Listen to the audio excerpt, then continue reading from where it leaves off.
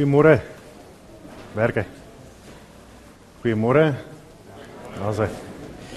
Baie welkom in die erediens vanoggend. Ek gaan vir ons die afkondigings voorhou, soos dit ook deurlopend in die al jare aangedui is. Ons sê in die heel eerste plek in besonder baie hartlik welkom aan die familie van Jewe en Gerdien Groewe wat vanoggend hulle babadogtertjie ten doop hou en in besonder vir 'n ouma grootjie. Dis nie altyd wat mense daar die besondere voorreg het nie, maar daarvoor is ons ook saam met die familie ook verheug. Dan wat ons verdere afkondigings betref, die eredienste vanaand gaan Dominee Dani Snyman preek. Tweeledig, Dominee Dani Potgieter is nog op verlof en ek sou vanaand kon preek, maar ek het nie 'n preek nie. So dit sou baie vinnige erediens gewees het met die dat ek nou vir 'n week in Indië was en toe die belydeniskamp gehad het ek nie by 2 preke uitgekom nie. So ek wil vir die kerkraad ook dankie sê vir die halfdagpos wat ek vandag mag beklee. Dan wat ons algemene afkondigings betref, wil ons vir alle nuwe intrekkers, enige nuwe lidmate wat vanoggend hier is, ook hartlik uitnooi om my direk na afloop van die erediens hier voor by die klavier te kry, as daar enigiemand is wat enige gevra het. Dan is daar nie preekbegeleiding vanoggend nie. Ons het dit bespreek vanoggend. Die kerkraad het gesê ek kan dit doen, maar nie een van hulle was bereid om te preek nie. So dis die kerkraad se skuld as julle sou wonder in daai geval. Kollektes onder die diens barmhartigheid en by die deure vir die bediening in Ramotsi. En dan eredienste tydens die feestyd. Ons het die 16de Desember 'n erediens hier by ons om 9:00 die oggend. Die deurkollekte daar gaan vir die Trans-Oranje Instituut vir buitengewone onderwys en ons Kersdiens is maandag die 25ste Desember om 8:00 hier in die kerkgebou en die deurkollekte gaan vir Bybelverspreiding. En dan sit die normale eredienste die 17de, die 24ste en die 31ste Desember met die normale tye ook.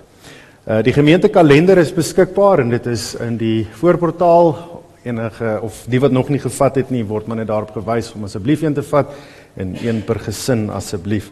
En dan die 14de Desember het ons uitstappie saam met die Paul Creer Kinderhuis, die Pretoria Paul Creer Kinderhuis.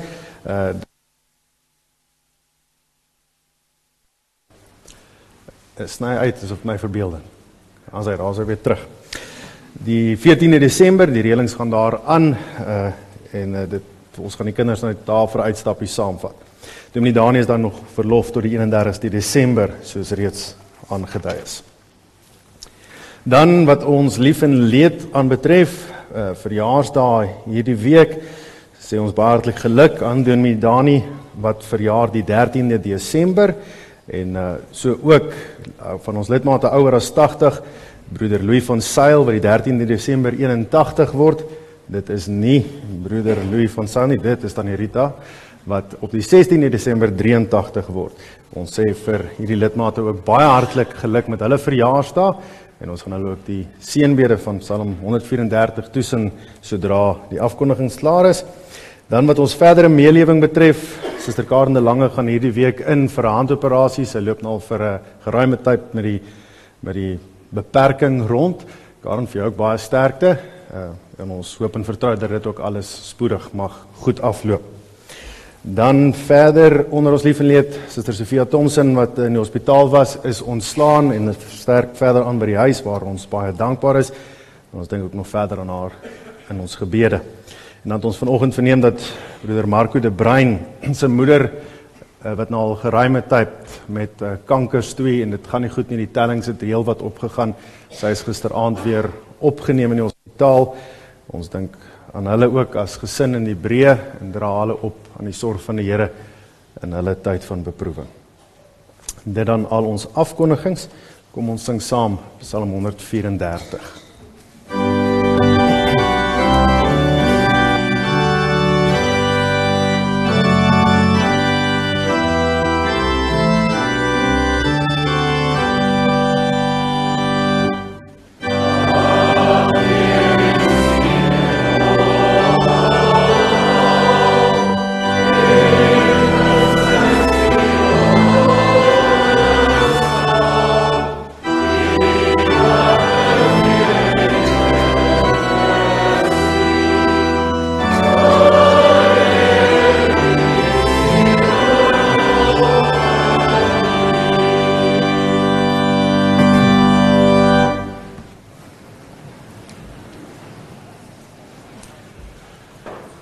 Geliefde gemeente van ons Here, wanneer ons hier in geloof byeen vergader is dit ons gesamentlike, openlike verklaring dat ons hulp is in die naam van die Here, wat hemel en aarde gemaak het, wat trou bly tot in alle ewigheid en die werke van sy hande nooit laat vaar nie. Genade en vrede vir julle van God ons Vader en die Here Jesus Christus deur die kragtige werking van sy Heilige Gees. Amen. Kom ons sing lof tot die Here saam met Psalm 2 en ons sing daarvan verse 1 tot 3.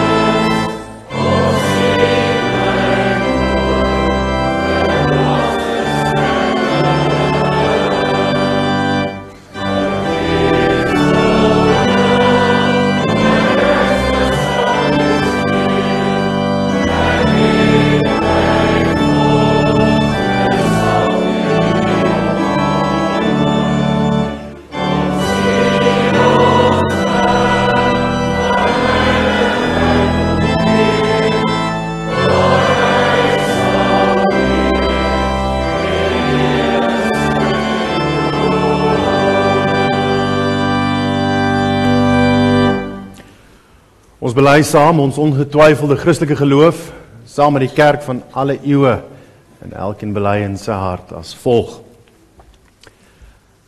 Ek glo in God die Vader, en die Almagtige, die skepper van hemel en aarde.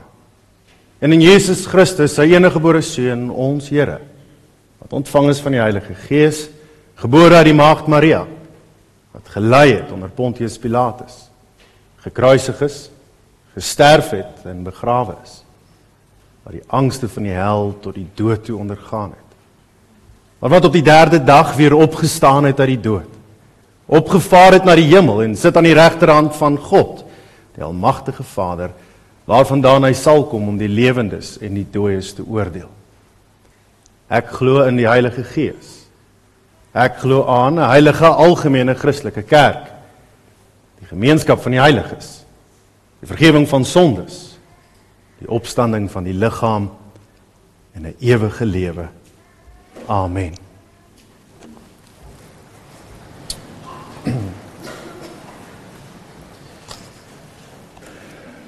Met ons harte verhef tot die Here in geloofsbelijdenis, soos hy homself aan ons openbaar, luister ons met geopende ore en harte na die wet van die Here, soos wat hy dit vir ons laat opteken het in Eksodus hoofstuk 20. Toe het God al hierdie woorde gespreek. Ek is die Here jou God, wat jou uit Egipte land, uit die plek van slawerny uitgelei het. Jy mag naas my nie ander gode hê nie. Jy mag nie vir jou 'n gesneede beeld maak nie. Enige afbeelding van wat in die hemelruim daarbo of die aarde hieronder of in die water onder die aarde is nie. Jy mag nie voor hulle in aanbidding buig nie en jy mag hulle nie dien nie. Want ek, die Here jou God, is 'n besitlike God, wat kinders laat boet vir die sondeskuld van ouers, selfs die 3de en 4de geslag van hulle wat my verwerp. Maar troue liefde bewys aan duisende, aan hulle wat my liefhet en my gebooie nakom. Jy mag die naam van die Here jou God nie misbruik nie, want die Here sal hulle wat sy naam misbruik nie ongestraf laat nie. Gedenk die Sabbatdag, deur dit heilig te hou.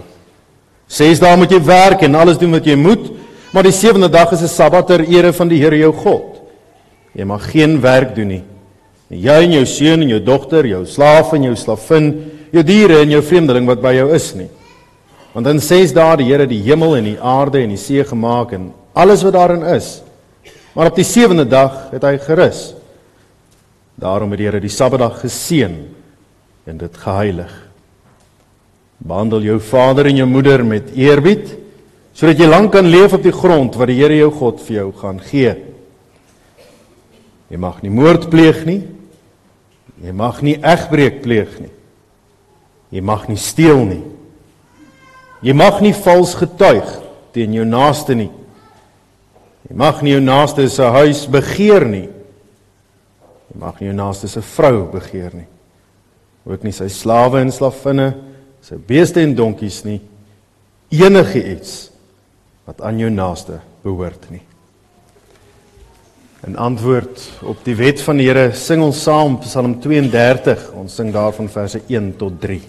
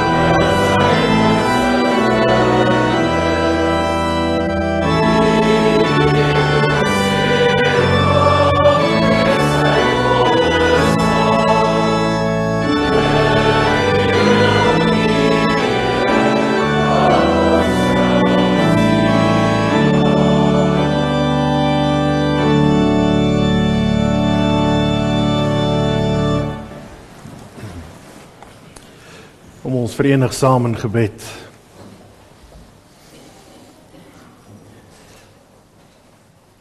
Ons almagtige God en Hemel Vader, ons dankie dat ons hier mag aanroep.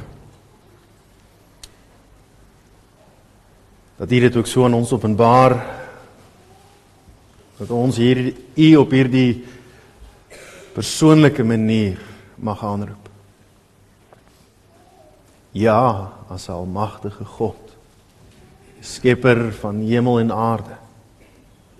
'n belydenis dat ons bestaan, ons toekoms, ons begin en ons einde deur U beskik word. Maar dat wanneer U Uself aan ons openbaar, dat U dit juist so stel dat U nie ver van ons af is nie. Dat U persoonlik 'n behaag in elkeen van ons het, vanuit die verlossing in ons Here Jesus Christus.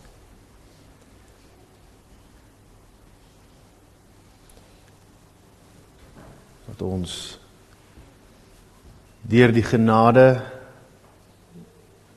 deur ons aanneming as U kinders, deur ons broer, die eerste, deur sy verdienste, deur sy kruisdood, U as Vader mag aanroep. Dat wanneer ons in hierdie belydenis ook hier in geloof vergader word as geloofsgemeenskap, dat ons saam as U kinders ook tot U nader. U nader vanuit die verbintenis wat U met ons gesluit het. En besonder ook vanoggend so, maar ons as gemeente, as 'n geheel herinner word aan U troue liefde, U verbondstrou van geslag tot geslag. Dat dit U is wat lewe gee, dat dit U is wat 'n kindjie so toevertrou het aan U geliefde kinders. En dat ons as geloofsgemeenskap ook getuies mag wees van dit wat ons vanoggend hier sien en beleef. Van dit wat van U afkom en aan ons gegee is. 'n belofte van trou in U teenwoordigheid. 'n belofte van seën en liefde. 'n belofte dat hierdie lewe ook ver vooruit gaan. Dat dit nie bloot net 'n verbintenis is vir nou nie, maar 'n verbintenis wat U met ons sluit tot in alle ewigheid. Ja, vir elkeen van ons, wanneer ons hierdie lewe ooit sou verlaat op 'n bestemde tyd, maar ook vir die geslagte wat ons nog nie kan sien nie. Here, ons dank U dat ons aan hierdie beloftes mag vashou. Dat U dit so aan ons beskik, dat ons U as Vader mag aanroep. Maar dat U dit dan verder ook vir ons definieer en sê dat alhoewel ons aardse vaders 'n bepaalde versorgings- en beskermingskomponent het wat aan ons geopenbaar word deur die genade, wat hulle wil versorg en voed, maar dat dit nog steeds altyd in gebrek sal wees. Maar dat U as ons hemelse Vader in volmaaktheid voorsien. Ja, dat U gee wat ons nie eens voorvra nie. Dat U beskik wat ons nie eens weet ons nodig het nie. Ja, ons verstaan dit nie altyd nie. Vanuit ons sondige natuur geneig om nie te vind en tevrede te wees met wat ons ontvang nie. Maar dank ons hier dat ons mag weet dat wat ook al U gee U in U alwysheid gee. En dit wat U gee, juist dit is wat ons nodig het. Ons vra dat U vanoggend ook weer so deur die werking van die Gees aan ons die nodige leiding mag gee. Dat waar ons in geloofsgemeenskap ook hier vergader is, stil is voor U woord, dat dit nie die uitleg van mense sal wees nie, maar die uitleg van U soewereine, onfeilbare, getroue woord.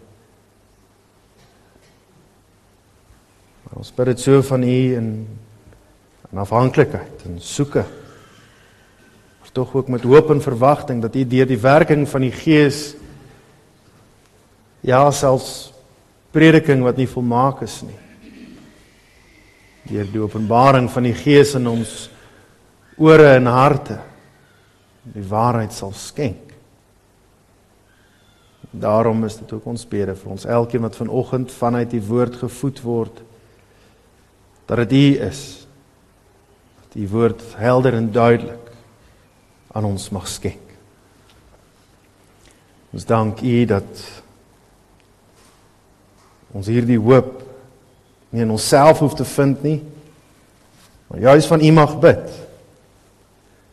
Ons vertrou op dit wat U gee. Maar dan ook, Here, wanneer U dit gee, wanneer U woord vir ons geskenk word, die Gees dit aan ons openbaar, dat ons ook altyd gewillig ons eie wee mag afsien, ons eie begrip, ons eie verstaan, nie volgens ons eie standaarde, ons eie persepsies mag rig nie, maar die gewillig die knie voor U buig. Ons dank U, Here, dat ons dit alles so van U mag vra, dat ons na liggaam en siel op U versorging mag hoop en vertrou. Daarom bid ons ook so vir elkeen wat siek is en swak is, behandeling ondergaan, na liggaam afgemat is, maar in besonder te midde van liggaamlike gebrek, swakheid, geestelik geneig is om terneergedruk te voel. Mag U hulle naby wees deur die werking van U Gees. Mag U hulle onderskraag, bemoedig, opbou, opbeer. Mag hulle, wanneer hulle swak is, jy sterk wees in U.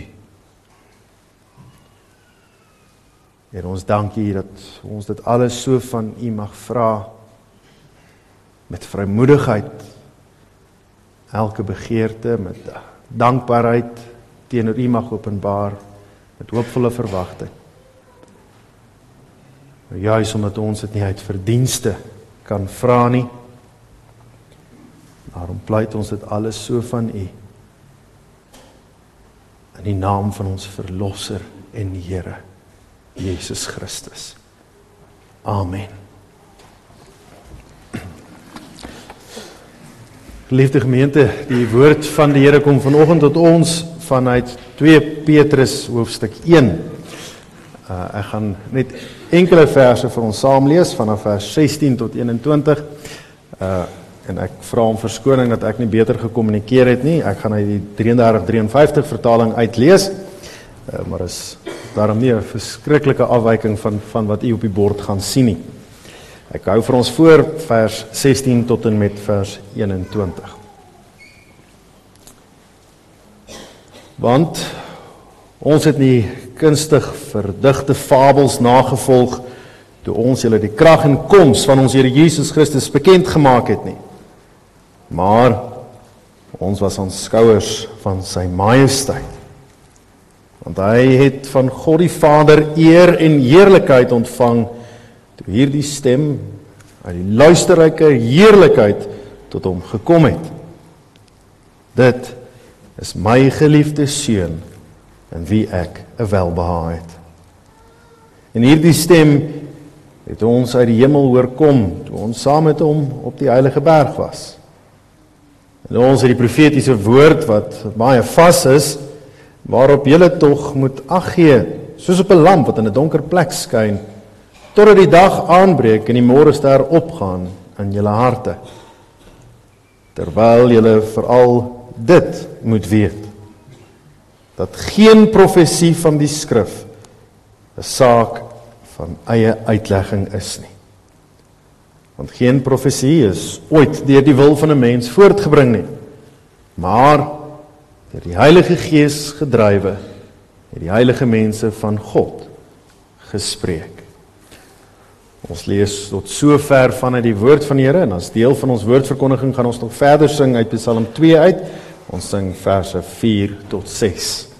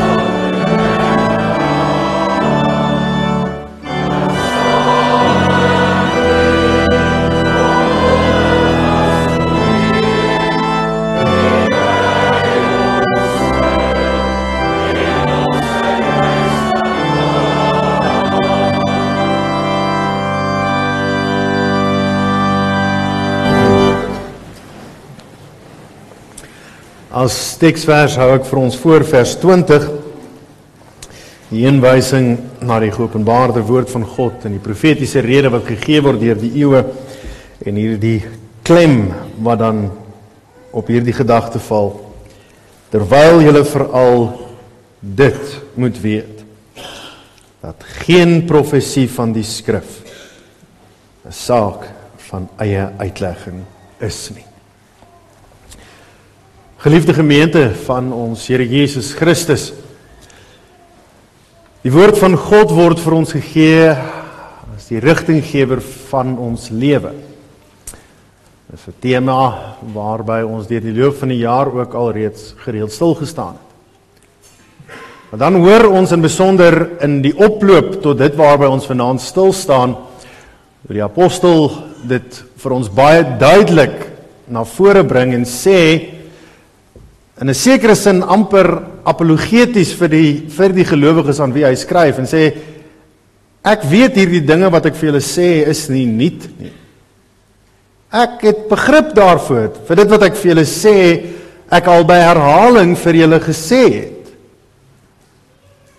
Dis nie dat ek vergeet het dat ek hierdie dinge vir julle gesê het nie. Ek sê dit doelbewus, oor en oor.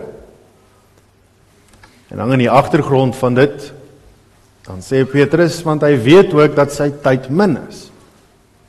Hy besef dat Jesus Christus dit aan hom so openbaar het, vir hom gesê het, dat hy nie meer baie tyd op hierdie aarde oor het nie.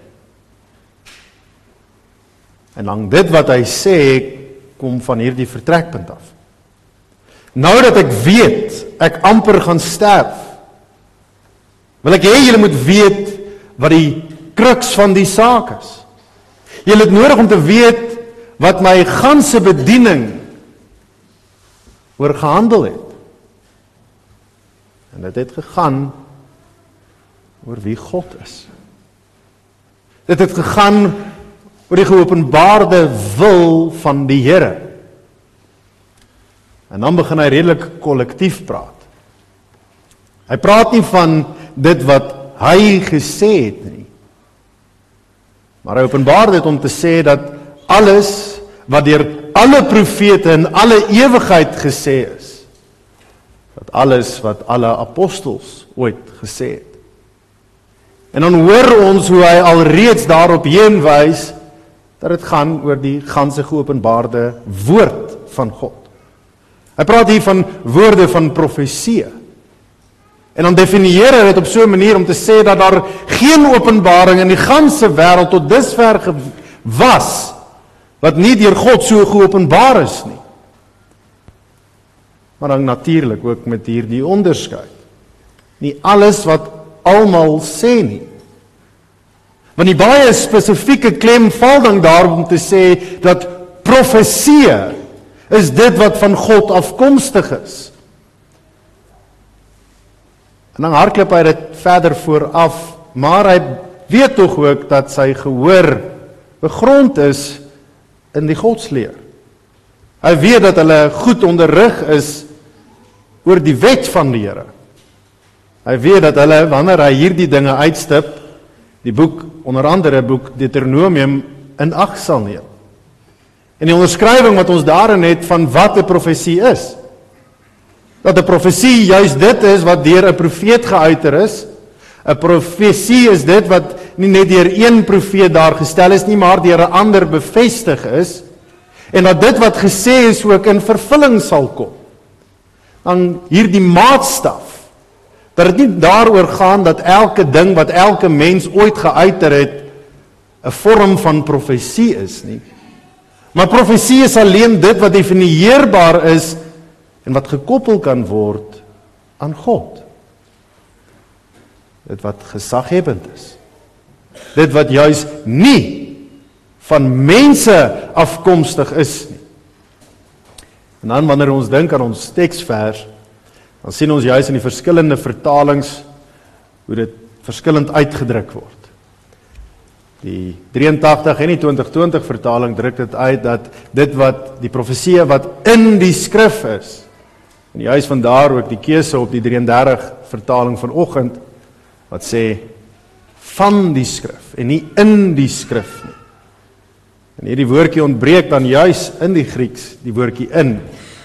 Maar dit is wat hulle noem 'n genitief konstruksie, wat juist bedoel dit wat vanuit na vore kom. Die gedagte dat dit nie sekere dinge in die skrif is nie, maar juist dit wat vanuit die skrif na vore kom. Die hele gedagte dat die woord van God onfeilbaar en gesaghebend is.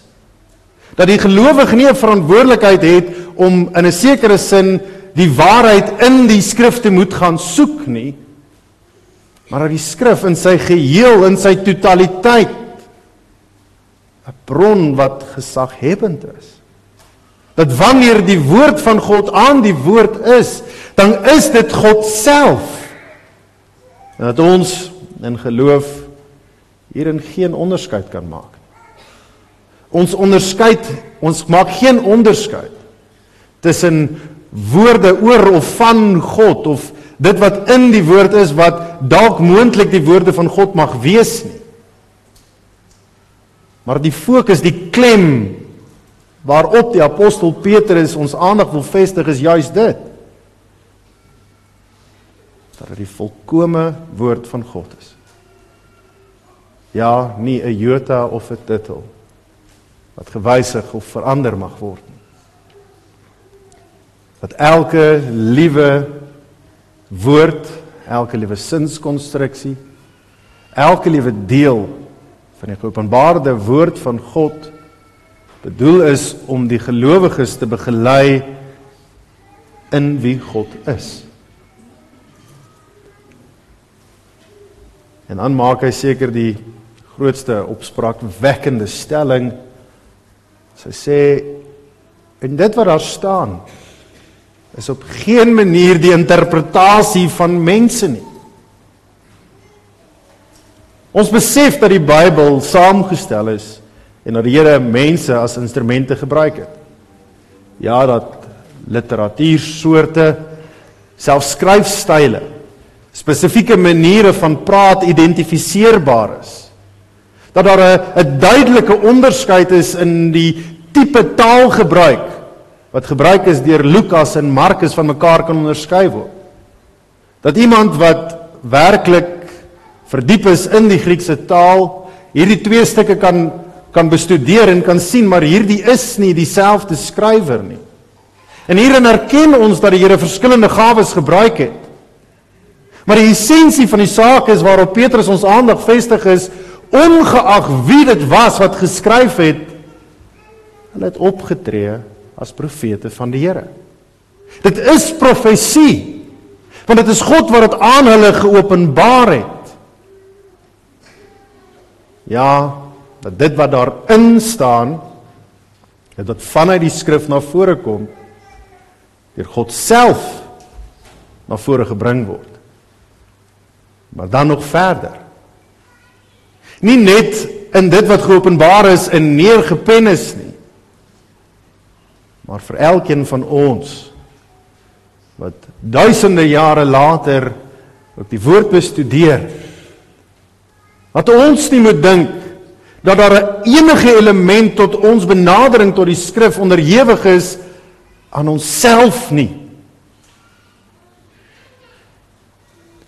Onmiddellik die gedagte dat dit wat menslik gesproke gedefinieer kan of wil word as kennis, wysheid of intellek 'n streep deur getrek word.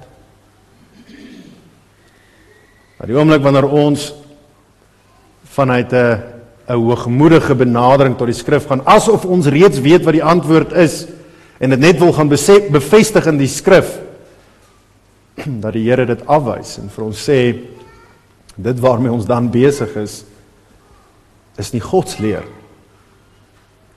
Geliefdes, hierin hoor ons nogal iets van dit wat ons deur die eeue ook nog kon raak sien. Dat in die tyd van ons Here Jesus, dat die wat die verste van die wil van God af was juis die wat die mees verdiepste was, veronderstel was in sy woord. Wat die meeste kennis gehad het oor die Godsopenbaring. Dat die plek waar kerke geneig is om te begin dwaal, gewoonlik by universiteite is. Dat dit akademiese instellings is, waar die neiging het om die waarheid van God te verloon. En hierin openbaar die Here dit juis vir ons. Dat ons gelyktydig hierdie dubbele opdrag het. Om die woord van God deel te maak van ons daaglikse roetine, ons wese van wie ons is en wat ons doen, maar dat daar nooit 'n greintjie van hoogmoed in ons mag ontstaan in die bestudering van God se woord nie. Dat selfs wanneer ons in staat sou wees om van Genesis tot Openbaring die hele Bybel te kan opsê verbatim sonder om 'n bladsy te raadpleeg, dat daar nie by ons hoogmoed mag ontstaan oor ons kennis oor wie God is nie. Dat 'n doktersgraad of 'n meestersgraad of 'n honeursgraad in teologie jou geen aansien voor God gee nie.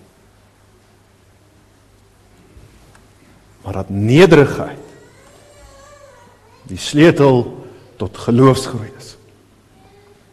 Dat die insig van mense, menslik gesproke insig en kennis en wysheid, nie die vermoë het om die woord van God oop te sluit nie.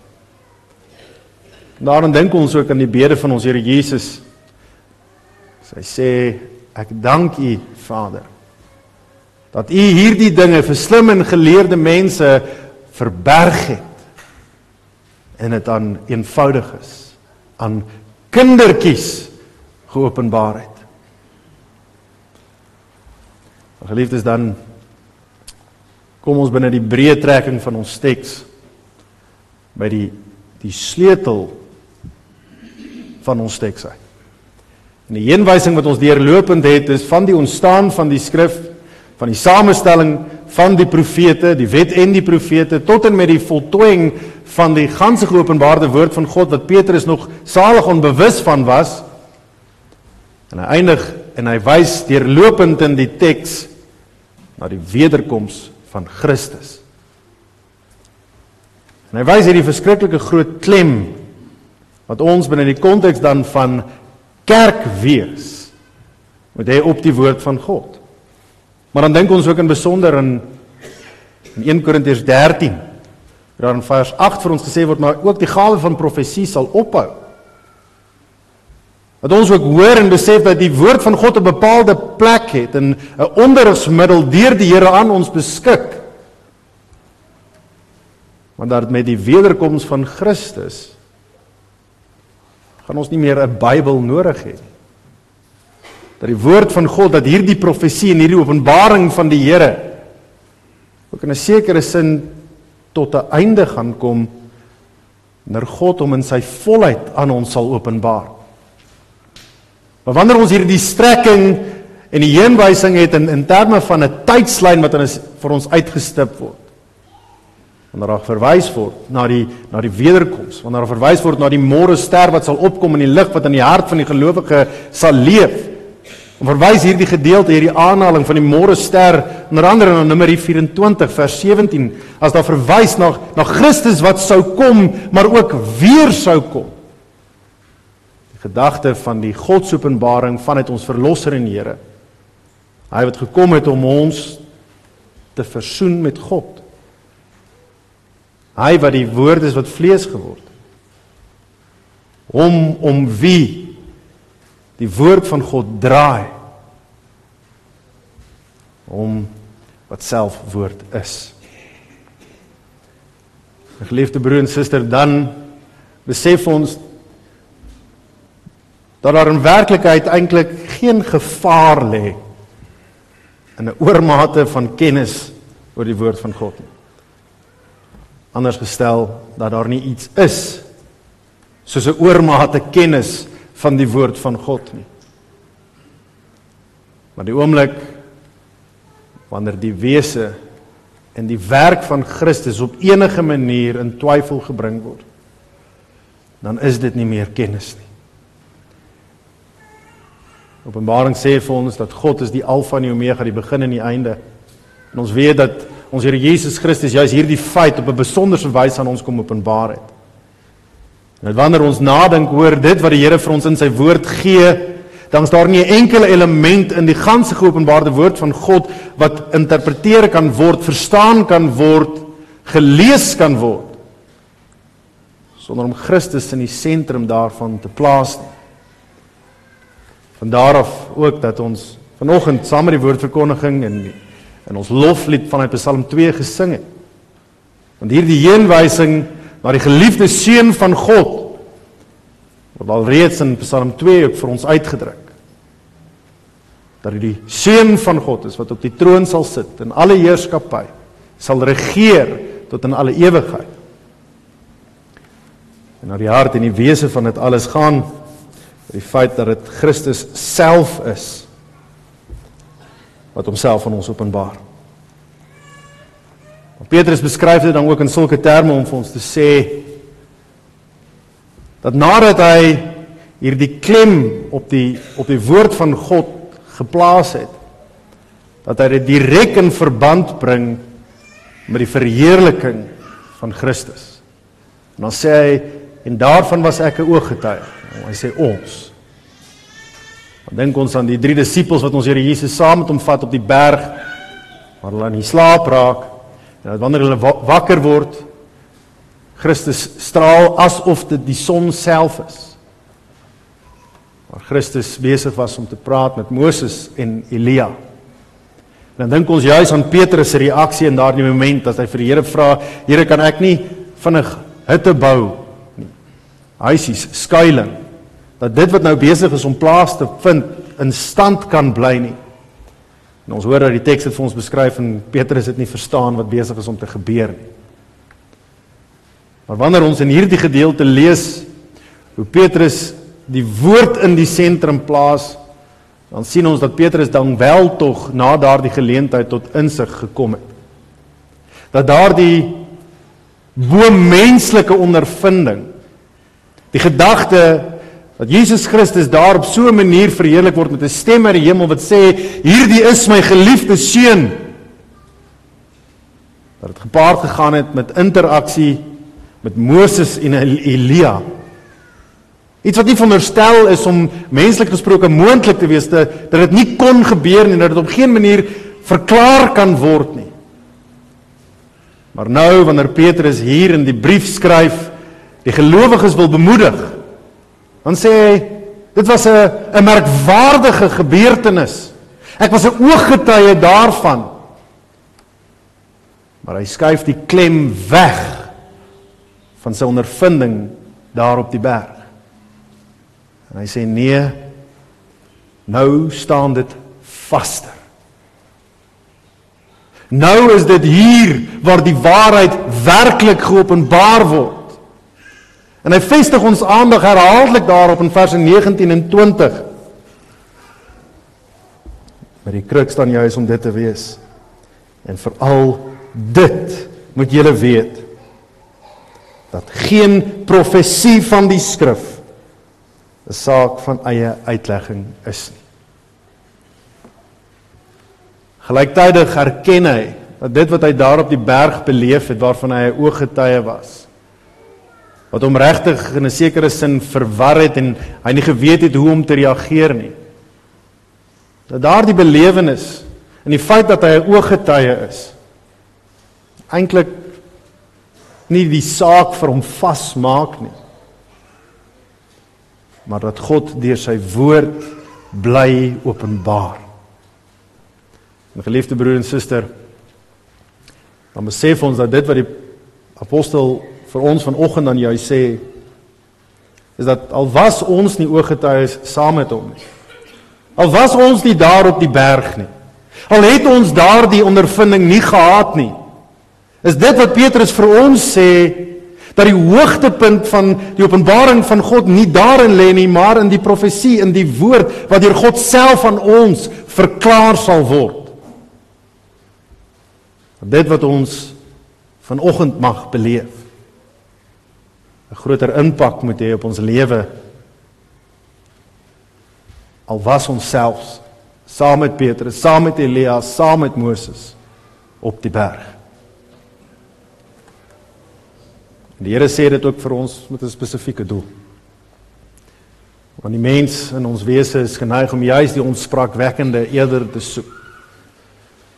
Wat as mens vir die gemiddelde mens sou vra wat moontlik twyfelend is, iemand wat hulle self as 'n ateïs of 'n agnostikus sou beskryf, sê, wat sal jou oortuig? Sal die woord van God, as ek dit vir jou uitlê, jou oortuig? Sal hulle eerder daarop beroep, dat as hulle so 'n belewenis kon hê, dat as hulle daardie geleentheid kon kry, as hulle vir Jesus self en vir Moses en Elia uit die dood opgestaan in hulle teenwoordigheid, dan sou hulle glo. Maar die Here stel dit vir ons anders. Want gelukkig is hulle wat glo sonder om te sien. Gelukkig is hulle wat vanuit Gods woord, wat hy deur die profete, deur die apostels aan ons gegee het, veranker in die waarheid, soos hy homself aan ons openbaar. Gelukkig is hulle wat die woord van God as genoegsaam mag bely. Dat ons niks meer het nie. Want van geslag tot geslag, deur die eeue heen, is dit tog waarop ons vandag ook hier beroep.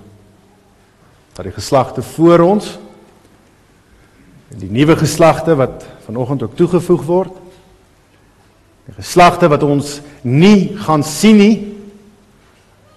nie nodig het om 'n verheerlikingsmoment op die berg te beleef en ervaar nie. Maar wanneer ons vertrou dat die woord van God, die profesie van die skrif, wat deur God self geopenbaar word, deur hom verklaar en uitgelê word, wanneer hy deur die werking van sy gees hierdie waarheid in ons hart bly indring, onwankelrig, dan het ons die vastigheid van God self. En hierdeur weet ons dat dit nie die geloof van mense is nie, dat dit nie die dade van mense is nie, dat dit nie die toedoen van mense is nie, maar dat dit God self is, wat deur die eeue heen en vandag nog sy woord aan ons openbaar. Amen. Geliefdes, om ons gaan oor tot die voorhou van die formulier van die doop.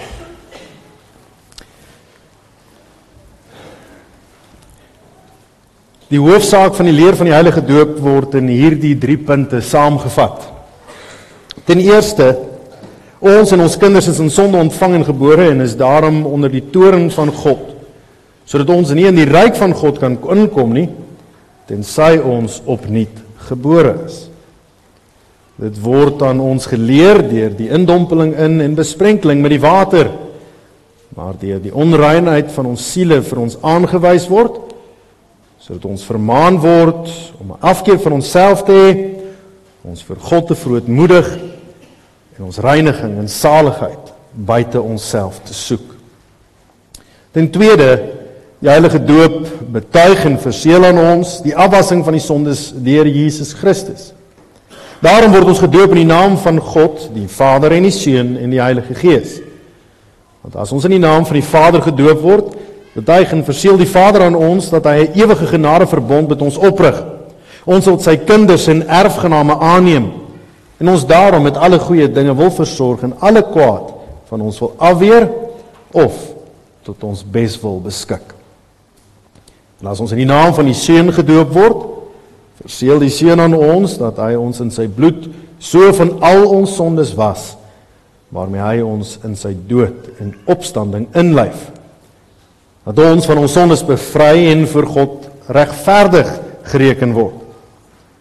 Net so ook as ons in die naam van die Heilige Gees gedoop word, verseker die Heilige Gees ons deur hierdie heilige sakrament, dat hy in ons wil woon en ons tot lidmate van Christus wil heilig, deur tot ons eiendom te maak wat ons in Christus het. Naamlik die afwassing van ons sondes en die daaglikse vernuwing van ons lewe, tot ons eintlik onder die gemeente van die uitverkorenes in die ewige lewe vlekkeloos gestel sal word. Ten derde, omdat alle verbonde uit 2 dele bestaan, daarom word ons ook weer deur die doop vermaan en verplig tot 'n nuwe gehoorsaamheid. Ons moet naamlik hierdie enige God, Vader, Seun en Heilige Gees aanhang, vertrou en lief hê. Met ons hele hart, met ons hele siel, met ons hele verstand, met al ons kragte. Ons moet van die wêreld afsien, ons ou natuur doodmaak en 'n godsvrugtige lewe lei. En as ons soms uit swakheid en sondes val, moet ons nie aan die genade van God twyfel of in die sondes bly lê nie.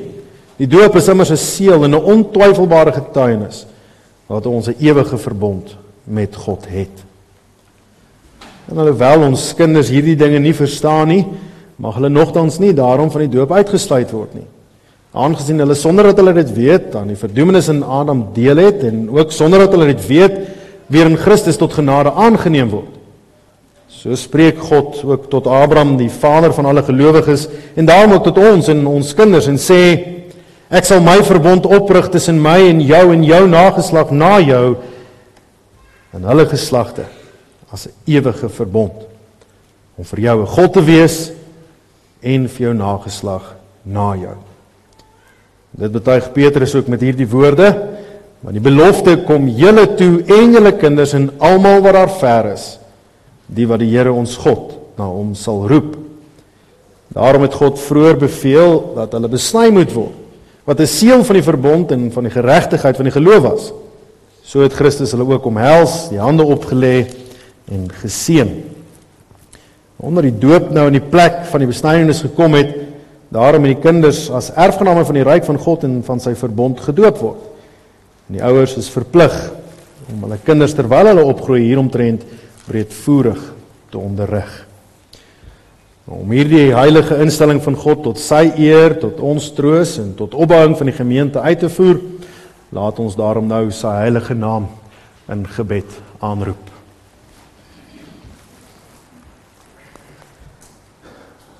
Almagtige ewige God, U het volgens U streng oordeel die ongelowige en onboetvaardige wêreld met die sonvloed gestraf en die gelowige Noag met sy gesin, 8 mense, deur U groot barmhartigheid gered en bewaar. U het die verharde Farao met al sy manne in die Rooi See verdrink en U volk Israel op droë grond daardeur gelei, waardeur die doop dan ook afgebeeld is. Ons bid U kragtens U grondelose barmhartigheid, dat U hierdie kindjie van U genadiglik wil aansien en deur U Heilige Gees in U Seun Jesus Christus wil inlyf, sodat sy met hom in sy dood begrawe mag word en met hom in 'n nuwe lewe mag opstaan. Laat sy, terwyl sy hom daagliks navolg, haar kruis blymoedig dra en Christus aanhang met 'n opregte geloof, 'n vaste hoop en 'n vurige liefde, sodat sy hierdie lewe, wat tog niks anders is as 'n voortdurende sterwe nie, deur U getroos mag verlaat op die laaste dag, sonder verskrikking voor die regterstoel van Christus, U Seun, mag verskyn. Dit bid ons deur hom, ons Here Jesus Christus, U Seun, wat saam met U en die Heilige Gees, een enige God, leef en regeer in alle ewigheid. Amen. Jewe, Gerdien, kan ek vra dat julle na vore kom asseblief?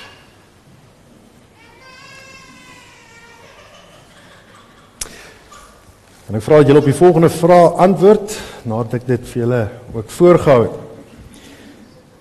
Geliefdes in die Here Jesus Christus, jy het gehoor dat die doop 'n instelling van God is om aan ons en ons kinders sy verbond te verseël. Daarom moet ons dit vir hierdie doel en nie uit gewoonte of bygelowigheid gebruik nie. Dat dit openbaar kan word, dat dit julle gesindheid is, dat julle van julle kant af op hierdie volgende vraag dan ook opreg antwoord.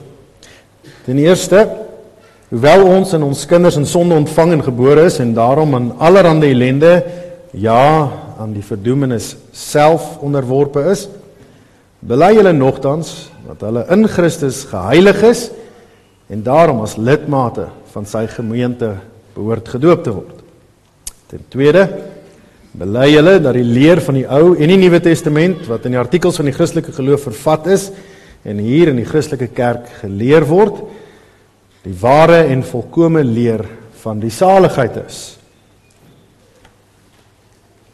Ten derde, beloof julle en neem julle voor om hierdie kindjie, van wie julle die vader en die moeder is, wanneer sy dit kan verstaan, in die genoemde leer na julle vermoë te onderrig en te laat onderrig.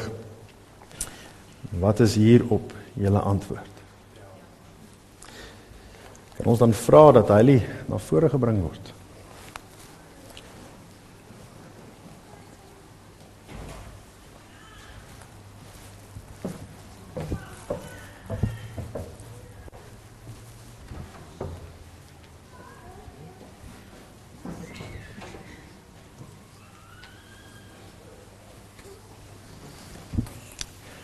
Heilige Nuwe, ek vra om verskoning. Ek weet daar's die gebruik om die kinders na nader te roep. Ek het vergeet. Is daar nog kinders wat die water wil sien? Die teken waarmee ons doop. Julle is welkom om nader te kom.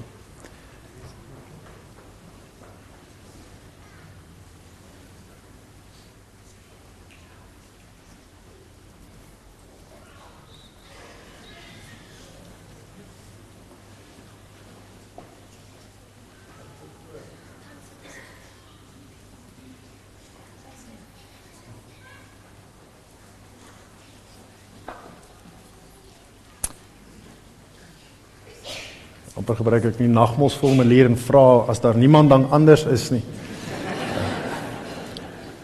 OK. Heilige Nuwe, ek doop jou in die naam van die Vader en die Seun en die Heilige Gees. Ons gaan nou ook die seënbede saam sing van Psalm 128.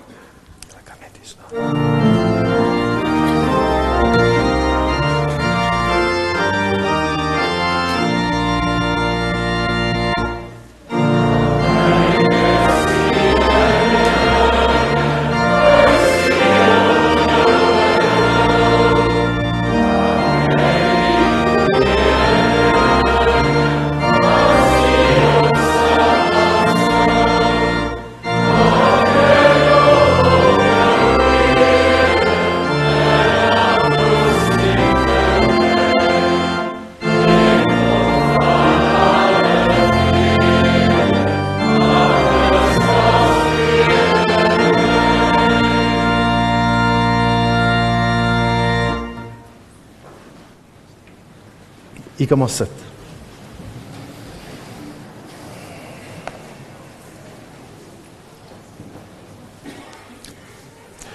Ons doen dan ook nou saam 'n dankgebed. Almagtige, barmhartige God en Vader,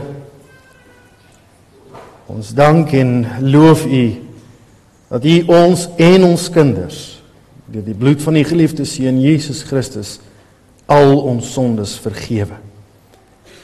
En ons deur die Heilige Gees tot lidmate van die enige Seun en daardeur tot U kinders aangeneem en dit aan ons met hierdie heilige doop beseël en bekragtig. Ons bid U ook deur hom U geliefde Seun dat U hierdie kindjie altyd met U Heilige Gees wil regeer, sodat sy Christelik en godvrugtig opgevoed mag word en in die Here Jesus Christus mag groei en toeneem, sodat sy U vaderlike goedheid en barmhartigheid wat U aan haar en ons almal bewys het, kan bely en in alle geregtigheid onder ons enigste leraar, koning en hoëpriester Jesus Christus kan lewe en moedig teen die sonde, die duiwel en sy hele ryk kan stry. Nie net stry nie, maar ook oorwin om U en U Seun Jesus Christus en ook die Heilige Gees, die enigste ware God, ewig te loof en te prys. Amen. Ons gaan nou ook oor tot die afdra van die liefdegawe.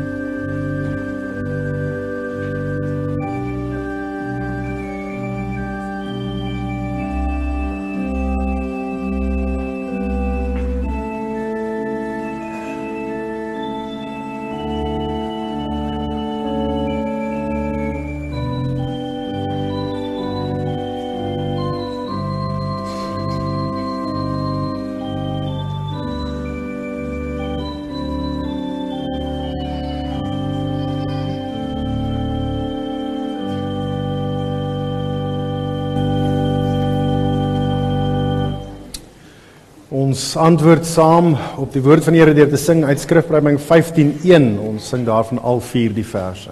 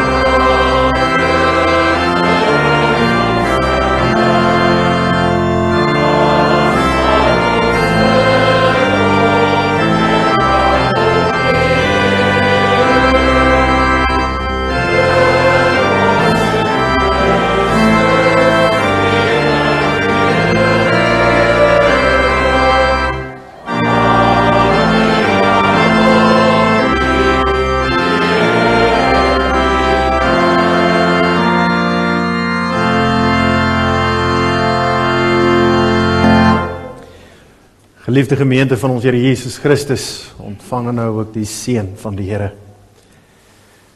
Die Here sal u seën en u beskerm. Hy sal tot u redding verskyn en u genadig wees. Hy sal u gebede verhoor en aan u vrede gee. Amen.